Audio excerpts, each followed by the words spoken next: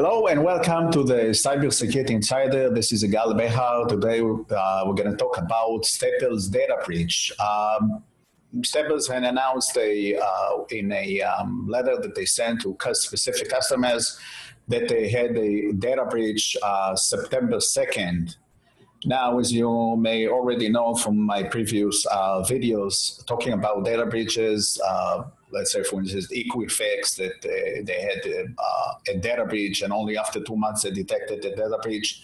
I'm sure at some point with Staples, they will, after running some forensic analysis, they will find when the intruders actually had the ability to get into the customer data. Now, apparently, the information that was affected, now again, they're saying from the statement that they didn't get any account credentials or credit card information. However, they got full name, addresses, email addresses, the product, what they paid for the purchase, the last 4 digits of the credit card, and it looks like some kind of a dump that was found.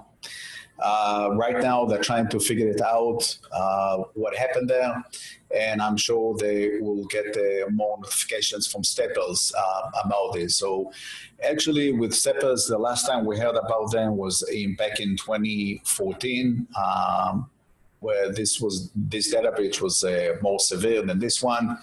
However, based on the information that we know as of now, and probably will know more in the coming weeks or months, hopefully it's not going to be that dramatic. But still, the information that was stolen, like email addresses, that can be used to send spam emails or try to breach your account. Now, this is a business's accounts.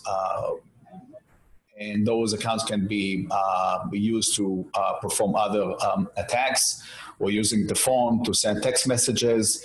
There's many ways how you can use this information in order, and I don't want to give any other ideas.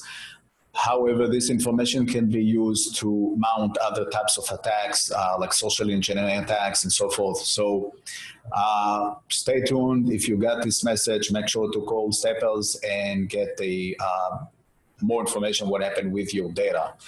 So with that, we're going to end this episode. Thank you for watching. This is Yigal Behar from the CyberSecurity Insider. To your success and safety. Thank you. I'm signing out. Thank you.